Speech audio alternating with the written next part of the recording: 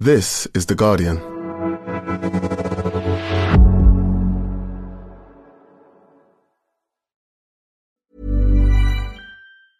Hast du genug von Werbung, die deine Comedy-Podcast-Party zum Absturz bringt? Gute Nachrichten. Werbefreies Hören bei Amazon Music ist in deiner Prime-Mitgliedschaft enthalten. Geh einfach zu amazon.de/comedypodcasts, um keine neuen Folgen mehr zu verpassen. Genieße als Prime-Mitglied tausende Acast-Podcasts ohne Werbung. Einige Podcasts enthalten möglicherweise Werbung.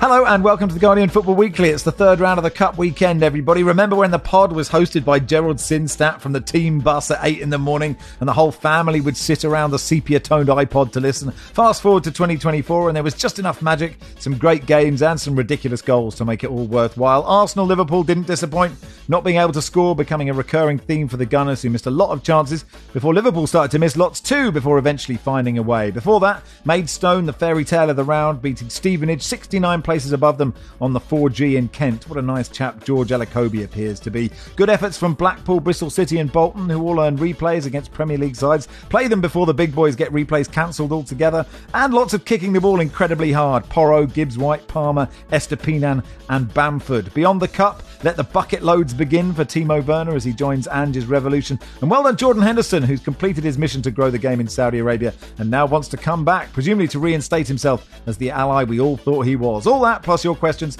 and that's today's Guardian Football Weekly. On the panel today, Will Unwin, welcome. Good morning, Max. Hello, Barry Glendenning. Hello, Max Rushden. Hello, John Brewin. Hello, Max. Let's start at the Emirates then. Arsenal 0, Liverpool 2. Full Handy says, if play had continued forever, in what year would Arsenal have scored? I thought this was a brilliant game, Barry. I really enjoyed it. I mean, the sort of recurring theme that Arsenal can't score is quite funny, but neither team could really score until one of them did. Yeah, it was a fantastic game. And Arsenal's dominance in the first half and their inability not just to score, but their inability to score in so many different ways. It reminded me the famous scene in Pulp Fiction where Jules and Vince are in this apartment and there's a guy hiding in the bathroom. He comes out and sprays him with a hail of bullets and somehow manages to miss.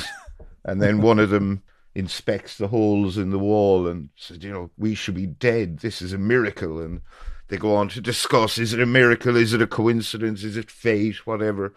And I suppose on any other day, we could be discussing a comfortable Arsenal win over exalted opposition at the Emirates, but we're not. And on any other day, you could just put it down to one of those things. But a failure to score goals is an ongoing problem for Arsenal. They've got one sort of skanky effort against Fulham in their last 3 games.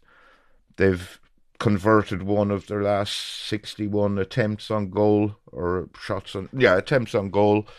And it is clearly an issue for them. They've got 2 weeks off now. Everyone's talking about a reset and, can they fix the problem with some warm weather target practice? We'll find out, I suppose. The goals will come for them again, but at the moment it's definitely an issue. But I loved this game. I really enjoyed it. Barney Ronnie writing, this was at least a beautifully subtle and varied display of attacking impotence. Arsenal failed to score from close in, failed to score from distance, failed to score from the most imaginative angles, failed to score with headers, long shots, one-on-ones. This was an exhibition of total failing to score. In the Premier League, they've scored 37, John, compared to Spurs, who have 42, Villa and Liverpool 43, and City 45 over 19 or 20 games. Is that significant? It appears to be significant in the sense that as a result of it, they are slipping behind their objectives. And in a game like Sunday's, where they were the better team for a significant portion of it, listen, we've all watched a lot of darts, right, over the last couple of weeks. And there's always this thing, isn't there? You got to put in your doubles, yeah? That's what they always say after them. Well, they're not nailing the doubles, are they, Arsenal? And that's the issue for them. And may I also share my enjoyment of this tie to quote John Motson, a crisp, competitive cup tie. One of the good things about the FA Cup is it takes you back sometimes, doesn't it? It really throws you back into the past.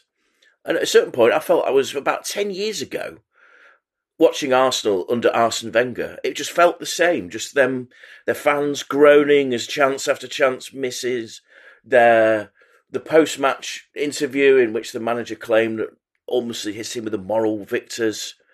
It was all there. It was good to have Arsene Wenger back as Arsenal manager. It was great fun. We've got our Arsenal back. Welcome. I like the idea of a game of an exhibition of 501 between Eddie Nketiah and Gabriel Jesus, and they're both on double one for 3 days. At the end of it. But the interesting thing is, Will, like Liverpool sort of saw what Arsenal were doing, missing a lot of chances, and thought, we've got our way of doing that as well. It's not subtle. It's just Darwin Núñez just being around. Yeah, well, Liverpool were desperate to avoid a replay. I think that was key. So in the first half, they thought, well, we'll just lose and then it's fine. And in the second half, I think, actually, we can win this and avoid a replay. So it's a very cunning idea. Because they were terrible in the first half, trying to pass it out the back in the most incompetent fashion and whatnot. And barely had a chance on goal apart from Trent Alexander-Arnold. Sorry, Trent. You can't call him Alexander-Arnold. So apologies to everyone there. And yeah, in the second half, they really picked it up. They remembered that they could attack. They were pretty good going forward. Arsenal, gave them the goal in the end, but they gave them the goal because you have people like Trent who can whip a ball in, and it was very difficult to defend at that front post. Ramsdale, he's not going to get it because of the positioning, and the defender's unlucky that he's had to flick it in. But that's how it goes when you just manage to hold on, and set pieces are very important. I think, is it 1 in 7 goals is a set piece in the Premier League? Well, at least it was last season. So that's what you get. Núñez he's an enjoyable person to watch. You don't know what you're going to get from, good runs in behind, good bit of skill. But yeah, general chaos is what he provides. And without Salah, a bit of chaos will be quite fun for the next few weeks. That was his 29th game of the season, which is quite a feat for a player. But at the same time, it was also good to see that at 0-0, Liverpool's changes were bringing on 2 young lads that made a difference, with Bradley and former Sudan manager Lee Clarkson coming on. And they made a difference. And with players missing, with Van Dijk missing for illness, people AFCON and Asia Cup, that bench looked pretty weak yesterday, reading it. But it shows that there is some quality there, and those players could get more of a chance in the coming weeks, which will be interesting to see for Liverpool, especially with so many competitions to play for at the moment. They're back in action on Wednesday night against Fulham in the League Cup. It's a pretty gruelling period for them, but they have the rhythm that Klopp wants, and he was talking about last week. And it was a very good victory in the end to come through the difficult phases, to get a couple of goals late on, to knock out a Premier League title rival is no mean feat at this stage of the season. In the commentary, Alan Shearer kept referring to how neither team wanted a replay. And he said it about 3 or 4 times, and I began to wonder what the scenarios were going to be to avoid a replay, because Arsenal were never going to get themselves through, it became clear. So, yeah, and actually it was an own goal that started the Liverpool's victory. It was this really strange idea. I mean, Alan Shearer, a traditionalist you'd expect. What is it about this whole thing? Oh, the last thing you'd want is a replay. Well, that's all to do with the fact that they don't get to go to Dubai, isn't it? That they don't get to Dubai, they don't get a round of golf. Like, maybe the first couple of days when they get to have a beer on the trip is cancelled. I think Alan Shearer is contractually obliged to do the FA Cup replays, so he wants also to go to Dubai, and so he's annoyed exactly. Yeah, he's off to Bolton v Luton now. I mean, I do wonder about replays, Baz, and somebody sent quite a good idea, which is, I mean, obviously if you're a small club, you're desperate for a replay. We drew at home to Man United. I don't know, it's probably like 8 years ago. It was 2015. 15, was it? Yes, yeah, I went to the game. It was a glorious night of football. Yeah, the goalless draw. Yeah, it was good. It was a good game. Yeah, it good was game, great. Yeah. And like we made £1 million from going to Old Trafford. Like that is life changing, or certainly decade changing for a club like us. And Thomas Frank was saying, "Oh, Brentford shouldn't have to do replays." And I think Tim Stillman tweeted, well, 5 years ago, Brentford had been like desperate for a replay, or 10 years ago, away at a Premier League side. But somebody came up with this idea that if neither side wants a replay, it goes to penalties. So Arsenal Liverpool could say, we don't want to replay, either of us. Didn't I come up with this idea on the radio yesterday, Max? Oh, maybe you did. But then if one of the team wants a replay, then you have to have a replay. Was that your idea? Yeah. Oh, that's a really good idea. That's what I suggested yesterday. Thanks for calling into the show, Baz. It was kind of... Yeah, you're welcome. Something must have overshadowed that view you made on the radio show, and everyone's Let's not cross the streams, Will. Yeah, I think that's a fair thing to do. Just ask the clubs before the game or in the run up to the game. Do you want to replay? If it's a draw, if neither of them do, just go straight to penalties. If one of them does, then that's what you get, a replay. I think I didn't hear what Thomas Frank said, but if he said Brentford shouldn't have to play replays, that seems quite an arrogant stance. Yeah, I might have misquoted him. But yeah, well, I get why he might not want one, but then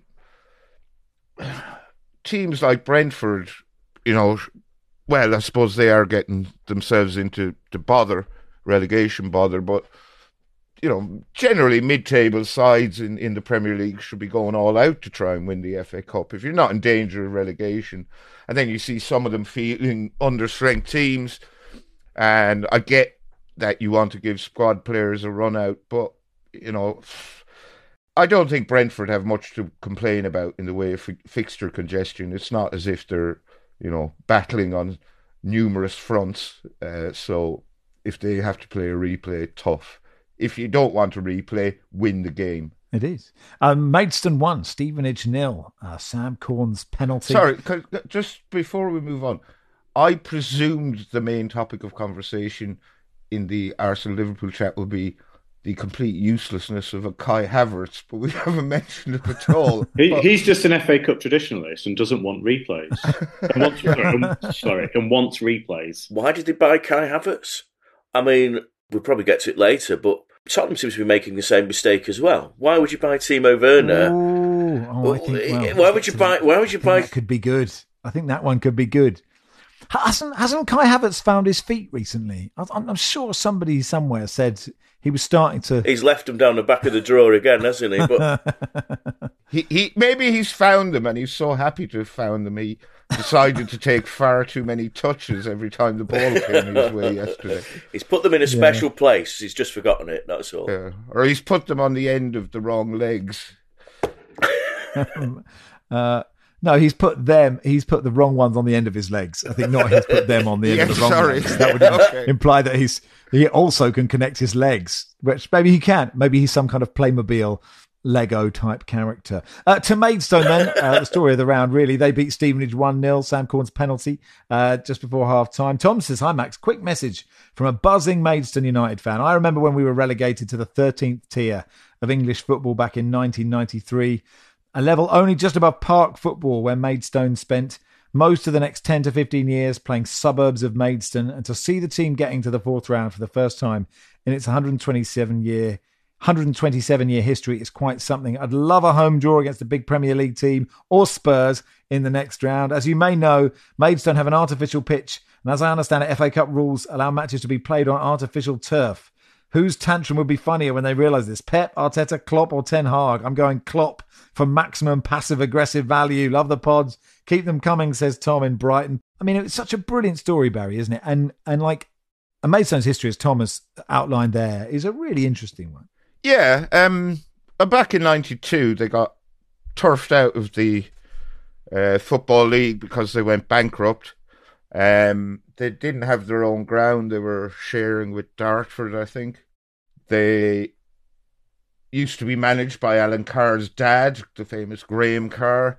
They ended up in the 4th division of the Kent Counties League. They worked their way back up slowly to the National League, and then they got relegated last season. So they're now in the National League South, which is for 6th tier. So I guess when they got a home draw, they were like, yes. And then when they got Stevenage, it was boo. But they've won this now. And, obvious due respect to Stevenage, etc. But it was a great win for them. They had to ride their luck.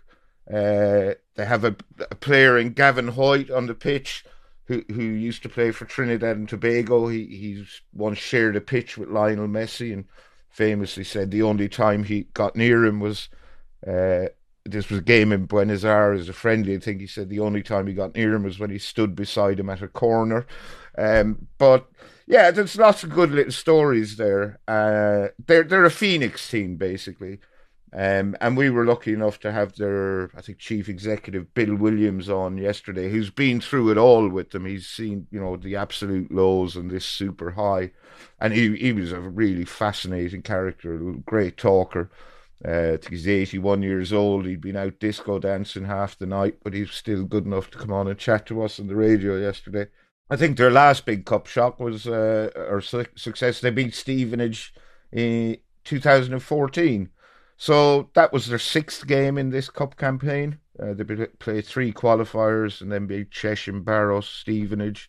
And George Alacobi, their manager, I hadn't given him a second thought in years, but he obviously wants to go to Molyneux to face his old club Wolves.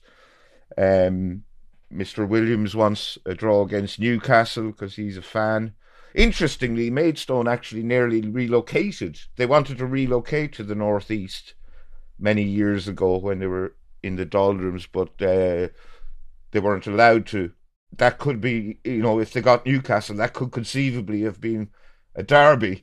But yeah, it's a great story and fair play to them. I really hope they get a good draw. And, Will, it was so FA Cup third round, this game, like the chances that Stevenage missed and like the last 2 minutes of injury time where literally every Mason player is just kicking it as high and as far as they possibly can. We also need to mention the fact that for the penalty, the goal scorer did have tissue up his nose as well, which is gloriously, yeah, absolutely, yeah, good point. Gloriously third round FA Cup. That's what we need. Obviously, this is all a bit of a con for Maidstone. Their goalkeeper played for Brazil under-20s. Right? He must be good. He would have played with some great players. They're just, it's just all a front, isn't it? They've got people that played against Messi, Brazil internationals. It's a farce. Yeah, I think actually, previously we really enjoyed muddy pitches, and that was a great leveler. Now, actually, perfect fake pitches are the great leveler because other teams don't know how to play on them. The ball bounces a bit too high, maybe. It whizzes off them. I think when you win, 1-0 is the perfect score. Having the ball bounce off the bar, post, every sort of limb and whatnot was great. The place looked packed, looked bouncing. It was fantastic for everyone to see. And as we say, hopefully they get Wolves in the next round for George Ellicoe because he seems such a lovely man afterwards. He's you won't mess with him still. He's kept up with his fitness. It's fair to say. Obviously, it does involve Wolves having to get through a replay, so apologies to everyone at Wolves for that. But yeah, it looked like a good day out, and hopefully they'll be able to take that on the road or drag some Premier League giant back to Maidstone because. This is what the FA Cup is all about. Teams avoiding replays, for one, and getting the smallest team left getting through to the 4th round, which is exciting to see. And that kind of was the magic-y bit, John, wasn't it? You had these almost. There were so many almosts, weren't there? Like Eastleigh getting a draw at Newport County is a great result. Chesterfield being 1-up at Watford. Blackpool being 2-0 up at Forest and QPR being 2-0 up on Bournemouth, but none of them could quite Cambridge, Max, being ahead twice against Blackburn. Don't forget that. Yeah, absolutely. Yeah, funny enough, as you might discuss, I was actually in Kent. I was in Gillingham and sat next to the chap from the Kent Messenger. And of course, you realise that the big Kent story was happening with Maidstone rather than Gillingham. So there was a bit of, a bit of excitement for them, but obviously thinking they've missed the story. Chesterfield, who I did a piece on for Saturday's paper, it looked like they might be the ones, didn't it, for a while. Had a chat with Robin Cowan about it, saying how close it was. And yeah, it that was a shame, that, because I think Chesterfield fancied they had a chance there. When you have clubs in the top two divisions, you expect them to rest, and then the lower league teams think they've got a chance, but it didn't quite come off, did it? And I think only two teams not in the draw from the Premier League. I think Burnley and Arsenal. I think that's right. Obviously, Manchester United can always come through and deliver the giant killing of themselves. That's always possible. But yeah, the Cup of Dreams, as we've referred to it a couple of years ago. The Cup of Dreams. Yeah. It delivered dreams, but not quite the fairy tale. Yeah, maybe. I mean, Morgan Gibbs' white goal was brilliant. Daniel Grimshaw, a number of goalkeepers made some brilliant saves in the third round. Daniel Grimshaw made a save from Ryan Yates late on that meant Blackpool got a replay. But maybe I was the only person to realise that's where Asmir Begovic is when I saw him picking the ball out of the net for QPR. But he had quite a good game in that win for Bournemouth, didn't he? West Ham, Bristol City, that's a great result, Barry, for Bristol City to get a replay there. Yeah, that looked like a really good game. Obviously, I only saw highlights. Weirdly, there was only one game shown live on UK TV on Sunday afternoon out of, 9? There was one on the red button. Yeah, it was on the button. This must have been some sort of technological experiment, and like you, I ended up watching Boreham Wood v York City which was good fun. But until someone pointed me to the fact that it was on iPlayer, it wasn't the best advertising, that really, was it? Yeah, I presumed there'd be an array to choose from, but there wasn't. Anyway, but West Ham Bristol City looked really, really good. Lucas Paqueta with another wonder pass to set up Jared Bowen, who... Does anyone bring a football down as well as Jared Bowen? His touch is just absolutely incredible. Yeah. So I just seem to recall him on so many occasions this season. I'd say Berbatov. Berbatov is the king of just controlling goal kicks out of the sky with even more grace. He's like an effective Havertz, Berbatov, I would say. Whereas Bowen is a bit busier about it, but I don't dismiss your point. I mean, I remember Jared Bowen, I think I've mentioned this before, talking about working on his fitness on his dad's farm in Hereford. And I think, I imagine him just having someone launch balls at him from distance in a ploughed field, and he's just bringing them down. Someone launching a cabbage at him. Although a cabbage, if I remember this, I remember distinctly. Do you remember someone threw a cabbage at Steve Bruce? Yes. It came apart as it approached him. So sort of like cabbage shrapnel in the Steve Bruce mullet. Yeah. Well, I was filming something where the piece was going to finish with someone throwing a cabbage at my head, and then it transpired that cabbages are really heavy, and so actually, if you were practicing your control with cabbages, every time you controlled it, it would stop dead. So I don't think it would be helpful in your footballing education. So you need a more bouncy vegetable. Yeah, you need a bouncier vegetable. Yeah. Anyway. A rolled up hay bale or something. Yeah. Yes. Jared Bowen's ability to take down a football and just kill it is second to none as far as I can tell. And he scored a brilliant goal. Tommy Conway scored a good goal for Bristol City, running on to a lovely through ball from Joe Williams. Oh, that pass was amazing. Pass from Joe Williams incredible. Was through the eye of an eagle. Bristol City keeper Max O'Leary was outstanding. There were great chances for both teams, and it looked like an absolute ding-dong of a cup tie. Also, well done to Bolton, who got a goalless draw at Luton, so they get a replay as well. And a word on the other non-league side that was still in it, Aldershot. They did get hammered by West Brom. It was nice and sunny. It featured miss of the round from Leighton Love, clean through and then kicking it almost over the stadium for West Brom. But Tommy Woodrington, their manager, the Aldershot manager seemed quite happy afterwards. They scored. That was nice. Their fans celebrated, and they had a really good cup run. So well done to Aldershot. Hopefully that didn't sound too patronising. And that'll do for part one. Part two, we'll begin at the Stadium of Light. Hast du genug von Werbung, die deine Comedy-Podcast-Party zum Absturz bringt? Gute Nachrichten. Werbefreies Hören bei Amazon Music ist in deiner Prime-Mitgliedschaft enthalten. Geh einfach zu amazon.de/comedypodcasts, um keine neuen Folgen mehr zu verpassen. Genieße als Prime-Mitglied tausende Acast-Podcasts ohne Werbung. Einige Podcasts enthalten möglicherweise Werbung.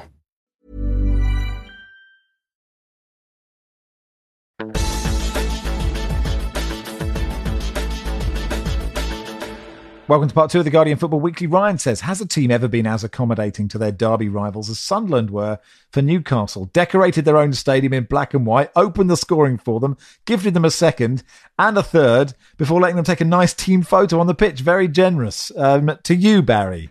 Yeah, this was a very disappointing performance from Sunderland. You know, in the build-up to the game, Newcastle are obviously on this dismal run of form.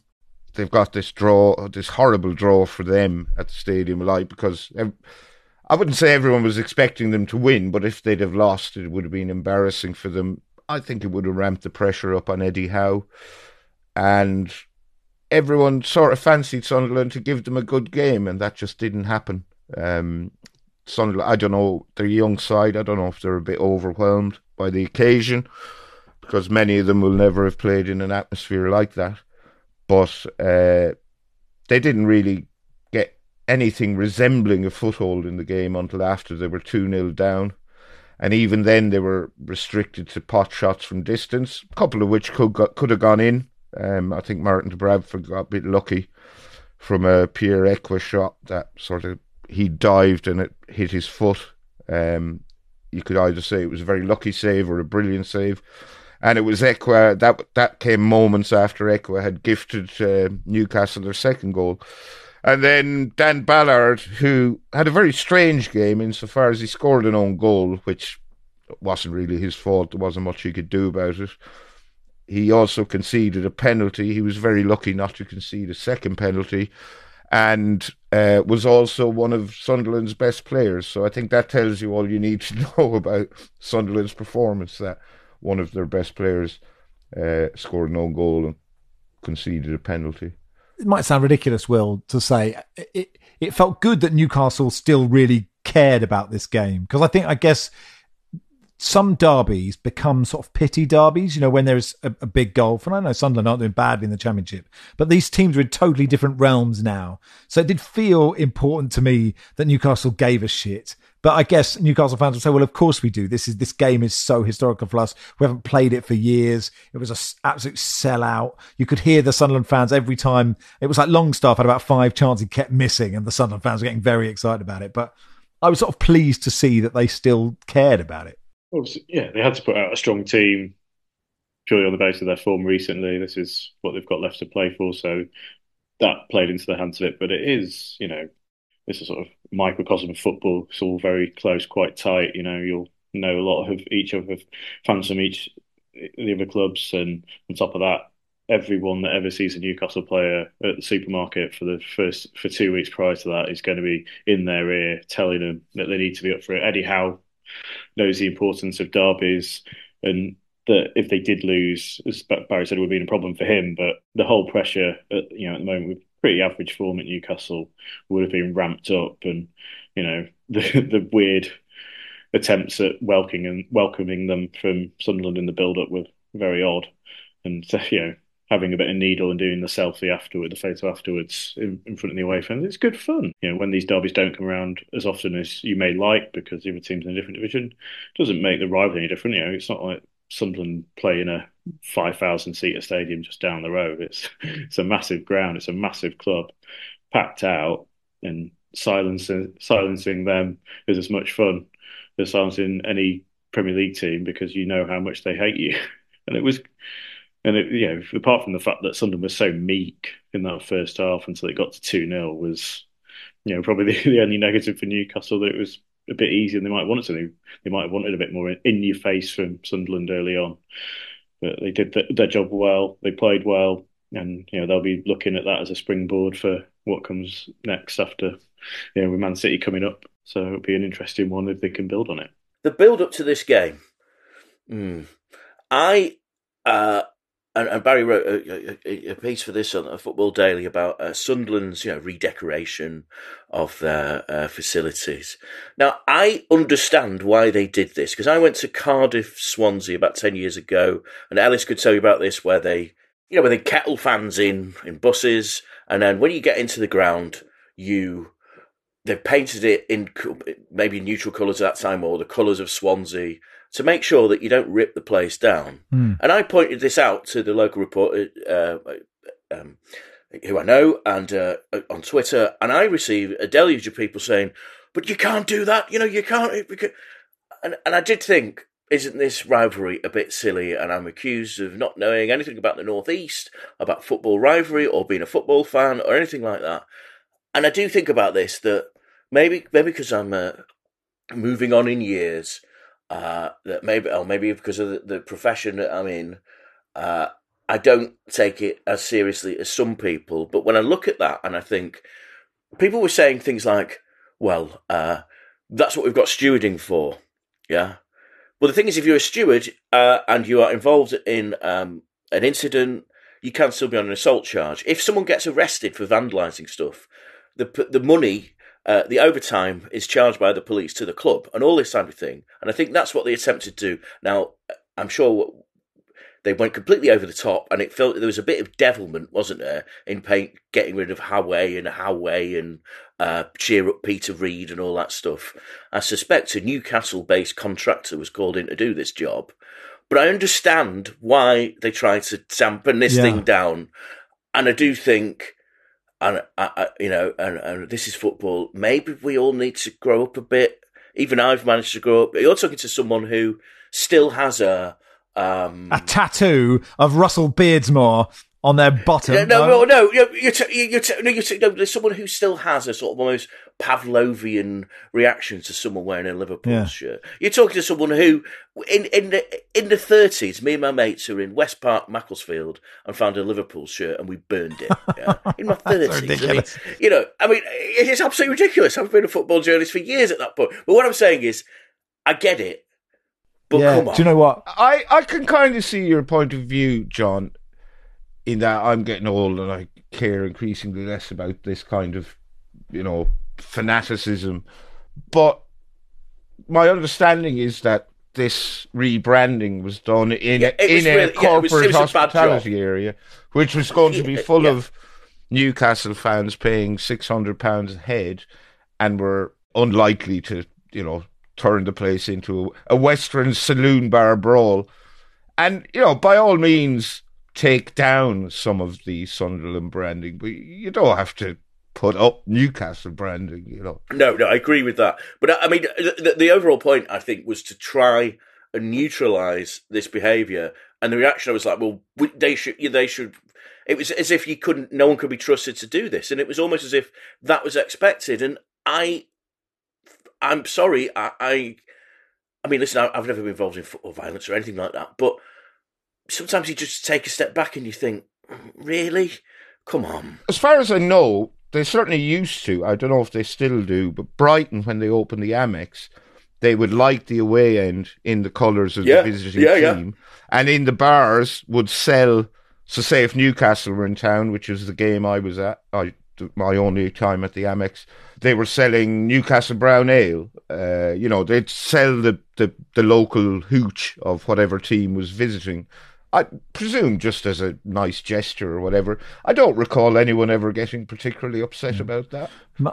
It's not quite the same, but obviously there are loads of stories about, Tottenham fans who wouldn't buy a JVC telly and Arsenal fans who wouldn't drink Holston pills. But Paul Hawksby tells this story that he did a phone-in on this, and an Aston Villa fan was with his family. I may have told this story before, but Aston Villa fans with his family, right? The pissing rain on the motorway late at night, and gets their windscreen gets, a bird flies into the windscreen, right? And it's smashed.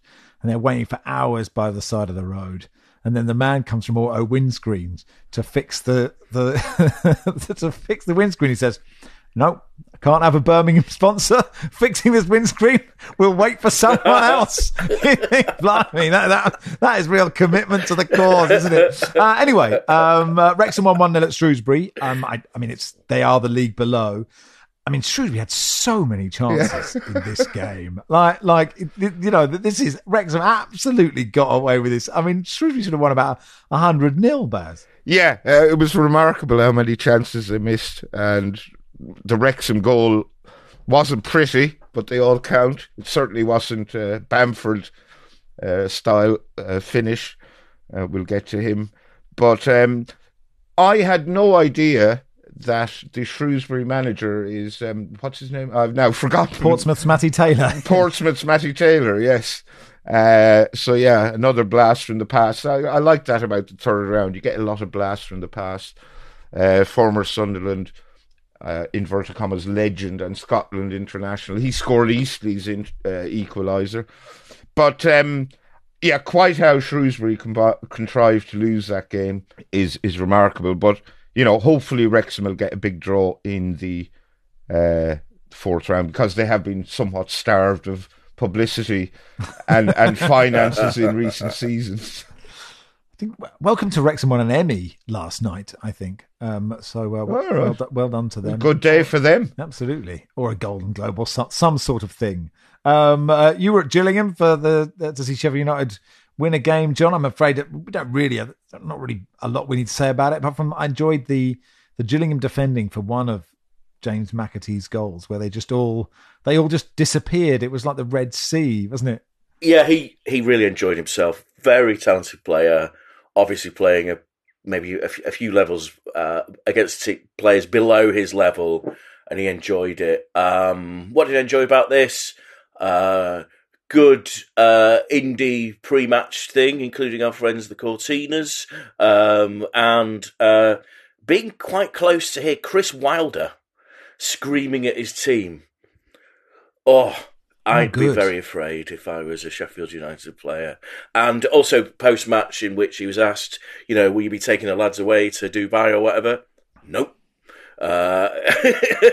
No. 2 weeks working hard on the training ground. So good luck, Sheffield United players. You're in for a treat. Will, you were at Stoke for Stoke 2, Brighton 4, of which Pervez Estepinian's goal was the highlight, certainly for me anyway.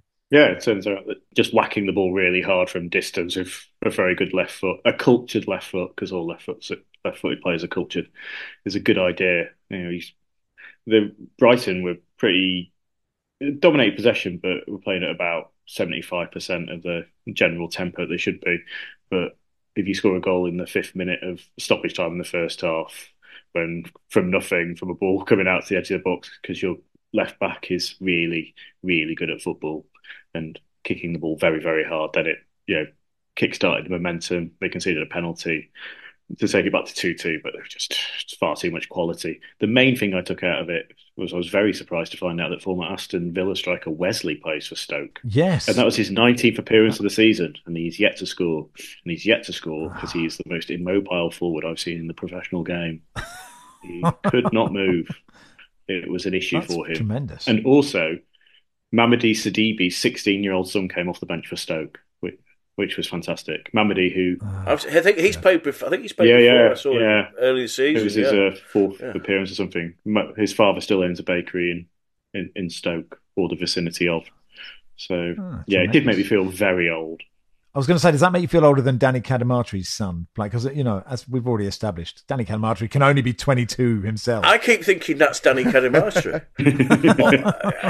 Not his son. I also, on names, Watford's equaliser was set up by someone called Yasser Asprilla, and I did check. He's no relation to Tino Asprilla. Finally, for part 2, Andrew says, did the absence of VAR in most of the games highlight how pernicious and unnecessary a tool it actually is? There was football, there were referees and fans, it was entertainment, and it worked.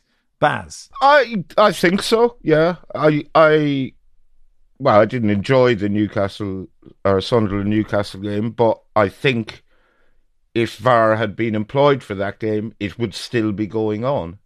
Because there were some quite meaty challenges and decisions that, if VAR had got involved, it could have taken ages. There's one in particular that springs to mind. It was a penalty call The Ballard on Isak penalty call, that one? Ballard on Isak, yeah. And then there was another one as well, I think a potential handball. But please excuse my bad memory, but there's so much football over such a short space of time. There was, just the refs were making decisions. Some of them were a bit contentious, some of them were wrong, but, it wasn't the end of the world. And if VAR had been involved, there'd still have been contentious decisions, and some of them would still have been wrong.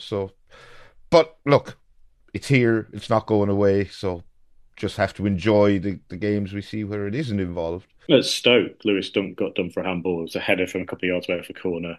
It looked like it might have hit another part of Dunk's body before hitting his hand. His arm was outstretched, and it definitely hit his hand. Paul Tierney, who's one of the Premier League's more highly rated referees overall, gave it straight away. There was a bit of moaning, then everyone gave up, and they took the penalty. It was quite nice. You saw two replays. You get a little screen in the press box. You get a couple of replays like, maybe, whatever. Looks, it's justifiable. That's fine. Take the penalty. Everyone moved on. I mean, you had 6 minutes of injury time through injuries in both halves at Stoke. So I quite enjoyed the fact that it was really quick, no messing about. It was a handball that really made me angry. But you're right, I didn't have time to get even angrier because they didn't show me 1,000 replays of it. Anyway, that'll do for part 2. We'll begin part 3 with Patrick Bamford. Hast du genug von Werbung, die deine Comedy-Podcast-Party zum Absturz bringt? Gute Nachrichten. Werbefreies Hören bei Amazon Music ist in deiner Prime-Mitgliedschaft enthalten.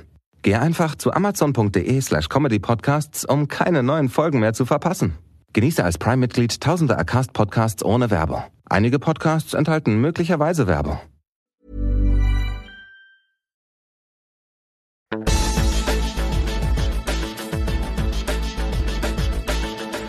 Welcome to part 3 of the Guardian Football Weekly. Jay says, why is Patrick Bamford not on that plane after that goal? Wayne, how good was it to see A, Patrick Bamford score a worldie after 2 awful years, B, for it to be against Peterborough? He said afterwards, it was a nice goal. A goal's a goal. I'd be equally happy if I scored a tap-in. But, John, that was absolutely joyous, that goal, wasn't it? Oh, it's a beauty, yeah. It's goal of the season, surely. Hang on. Is that a better goal than Garnacho? I'm saying... I think so. I think it is, yeah. I think there's less fortune involved in Bamford's. That's all skill. The problem with Garnacho's thing is he keeps trying it and he's diluting how good that goal is. Yeah. Whereas Bamford, he's not going to get the opportunities. I mean, that just the take and it needs a 70s crowd. It needs the advert selling Rizzler and, Bass Bitter or whatever, and a Barry Davis commentary to make it, an all-time classic. It's that sort of vintage of goal, isn't it? It's absolutely beautiful. And the hair as well is amazing. Yeah, I think there's probably people listening who haven't seen it, so it's kind of a long diagonal to, 5 or 6 yards outside the penalty area from Ethan Ampadu. He takes it down at the very top of his chest and then in one move turns and spanks a volley with his left foot. Brilliant technique straight into the back of the net. And it's brilliant when his own players put their hands on or his own teammates put their hands on their heads with disbelief. Opposition players put their hands on their heads, reacting with disbelief. And one of the Peterborough stewards actually does a fist pump. Wow. Oh, yeah. I mean, there's something about a centre-forward just chesting one out of the sky anyway, let alone then swivelling and absolutely melting this ball. And he doesn't have time to look at the goal. It's all sort of, it's instinct, but just pure quality. And he's got that, Bamford. He's got that ability. I know there was sort of talk a few years ago of whether he would be the player you'd put on that plane if Harry Kane, just in case Harry Kane got injured, because he can bring others into play. He's already had a really rough time of things. And yeah, I think everyone was utterly delighted to see that go in. Ethan Ampadu had never scored in English football before. He scored 2 and set that one up, but no one's talking about it because he didn't do what Patrick Bamford did. I was going to say, we taught Patrick Bamford all he knows, of course, after he, after he came may or may not have attended our Leeds show. Unconfirmed. Yes, unconfirmed. And if he did go, he will have heard the story you told, John, that can never be told.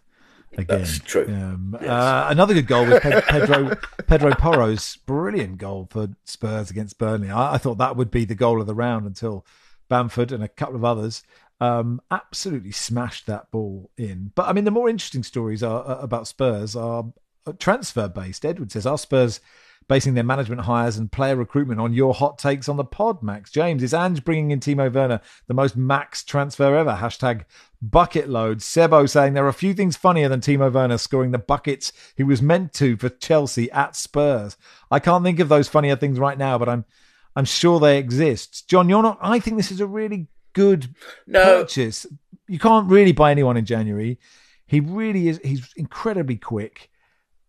He needs a manager who loves him, and and that's what Ange will do. Yeah. And I just think he'll score buckets. I mean, Ange is a good repairer of players, isn't he? That's true.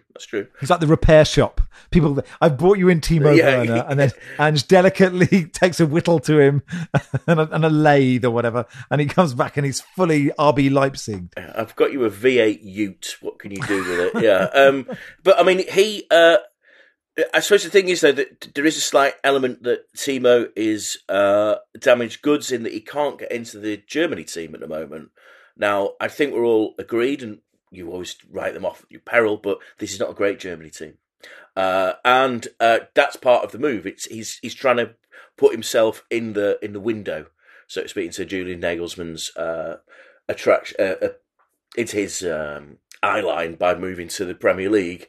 But and I agree with this point actually. He has the pace, he has the positional awareness that would probably work in an Ange's team. Does he have the finishing skills? Well, anyone who watched him play at Stamford Bridge over those couple of years will know that finishing is not his strongest point, but he is a cult hero at Chelsea. For actually playing very well. Not anymore. He's not. I imagine. Well, yes, that cult may have reached its end. Yes, for playing very, very well when they reached the Champions League final, won, of course, played a big part on that night. Signing a striker that's known for missing a lot, they always tend to miss a lot, don't they? Yes, you might be right. No, but as you say, Max, there's not a lot else out there, and Spurs do need bodies in, because it would appear Maddison, his injury is quite serious, and Son isn't going to be back till we don't know, mid-February it could be. So yeah. It's a more sensible loan signing than Wout Weghorst last season. So at least he looks like he might be a Premier League player and might fit into the system. So fair play to Tottenham on that they've acted swiftly and signed it. I was hoping Big Sir Jim might get Big Wout back. It could. You do need a centre back, to be fair, so he could be put in there. Yeah. Well, what do you make of Eric Dyer to Bayern Munich? That sort of made my eyebrows. I raised my eyebrows slightly when I heard it. Do you think Harry Kane's hotel room will have an adjoining door to Eric Dyer's? Harry's moved, unfortunately. I don't think Bayern will put Eric Dyer in the same quality hotel room. Harry Kane's rented one of the houses of someone out on loan, or someone buying have sold. So maybe the pool house will be for Eric, and it'll sort of be like Curb Your Enthusiasm. Eric's out there, pops in every day. It's just nice to have friends there, isn't it? Dyer's a perfectly competent centre back, maybe not a top 6 level at this stage of his career, but you don't have to be for most of the league games for Bayern. You can have quite a relaxed time. He seems like a relatively decent bloke, speaks a couple of languages. If you're not going to use him at Spurs, you might as well have a change of scenery in Munich, probably play about half the league games and get a winner's medal at the end of the season. I think it's a brilliant move for him, and I think he will be. I think he's kind of loved by Tottenham fans because, like you say, he's a good guy. He's been a great servant. He's clearly not an Ange's pants, but it would be so wonderful for him and his career to go somewhere, and he could come away with a league title and a Champions League winner's medal. It's not inconceivable if you go to Bayern Munich. And he is quite, as Will said, that's a good point. He's quite a cultured lad. Do you think he's going to take, him and Harry will do a few galleries, or, just hang out in the Tear Garden? I mean, it's beautiful. It's one of the most beautiful parks in the world, yeah. I'd say. They could go down the U-Bahn and look at my blue plaque. Very good. Simon says, judging by how quickly Jordan Henderson's completed his mission to grow the game successfully in Saudi Arabia, how quickly would he get the economy growing again if we made him Chancellor of the Exchequer? Yeah, this is the news, Barry, that Jordan Henderson turns out isn't that excited playing in front of sparse crowds in a poorly managed El Ettifaq. Yeah, it seems to be a genuine story. It's been sort of fed to lots of the Liverpool correspondents. I think Matt Hughes broke it in the Daily Mail. He's generally on the ball. And it just seems like poor old Jordan really didn't do his due diligence before going to Saudi Arabia. He seems surprised that it's quite hot and muggy out there, that El Ettifaq aren't drawing big crowds. I think their average crowd is 7,000. Often they play in front of quite a smaller number than that. The team isn't performing well. Steven Gerrard's job is under threat. Steven Gerrard's assistant has just left to go and manage Plymouth. And so it's all going wrong for Jordan. And I think, people make bad decisions and they're entitled to change their minds. But if he does come back, he will, of course, be pilloried because of the whole LGBTQ plus business, where he's the hypocrisy he's shown, and members of that community have accused him of betrayal, and I think they're perfectly entitled to. And so if he does come back, where does he go? I think there has been talk linking him with a move to Newcastle, which would be interesting considering he's a Sunderland lad born and bred.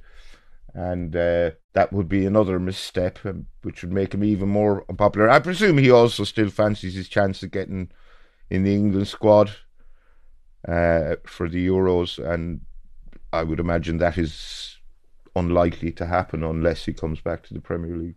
I mean, I guess the point is, John, he was playing quite regularly in the Premier League not that long ago. And in pure footballing terms, he's super experienced. He is a good person in the dressing room.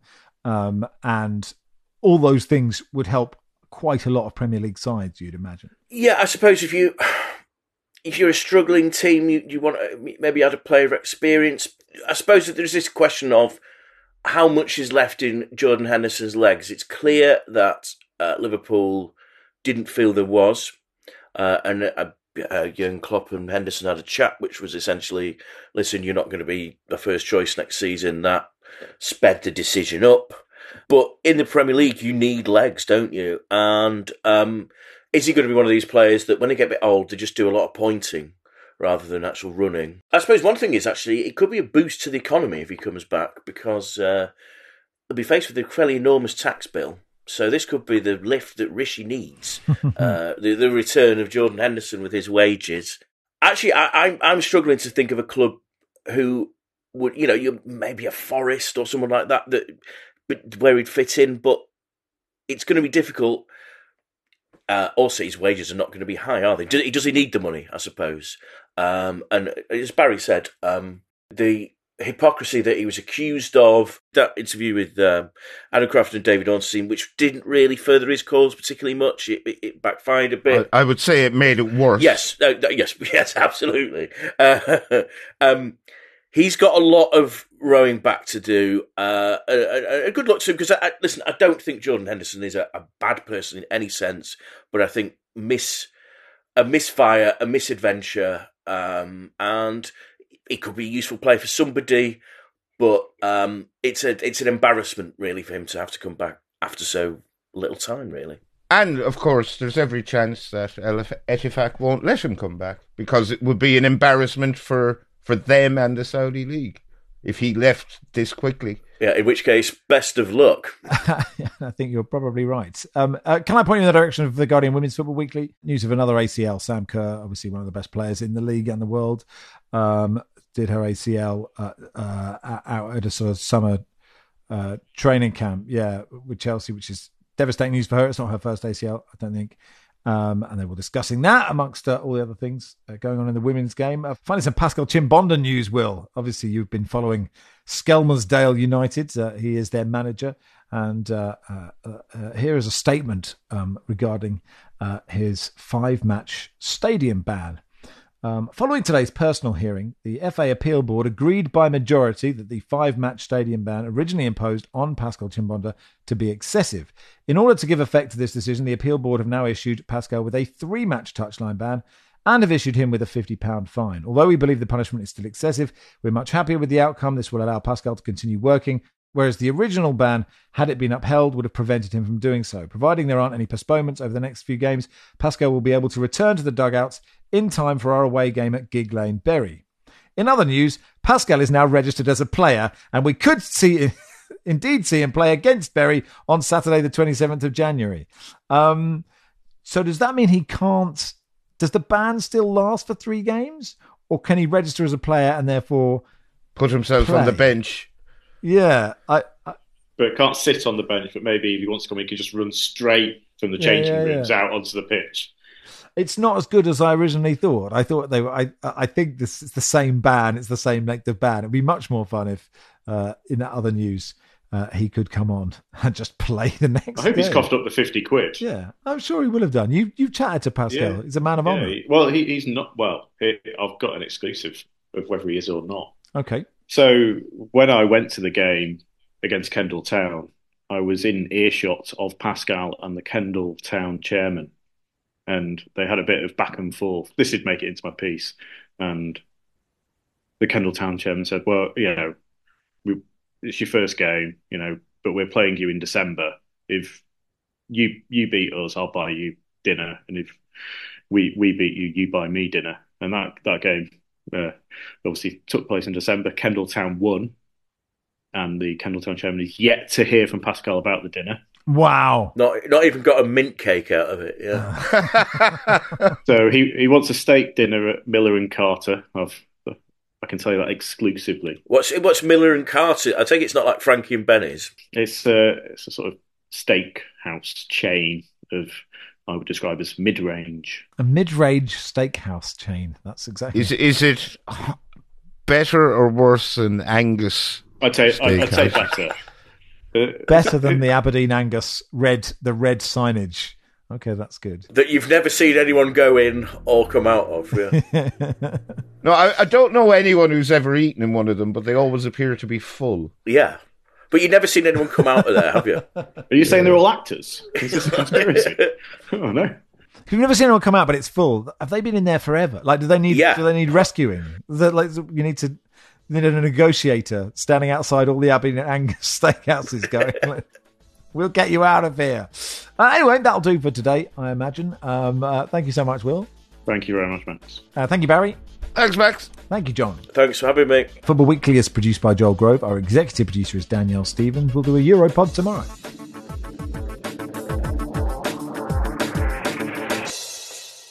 This is The Guardian.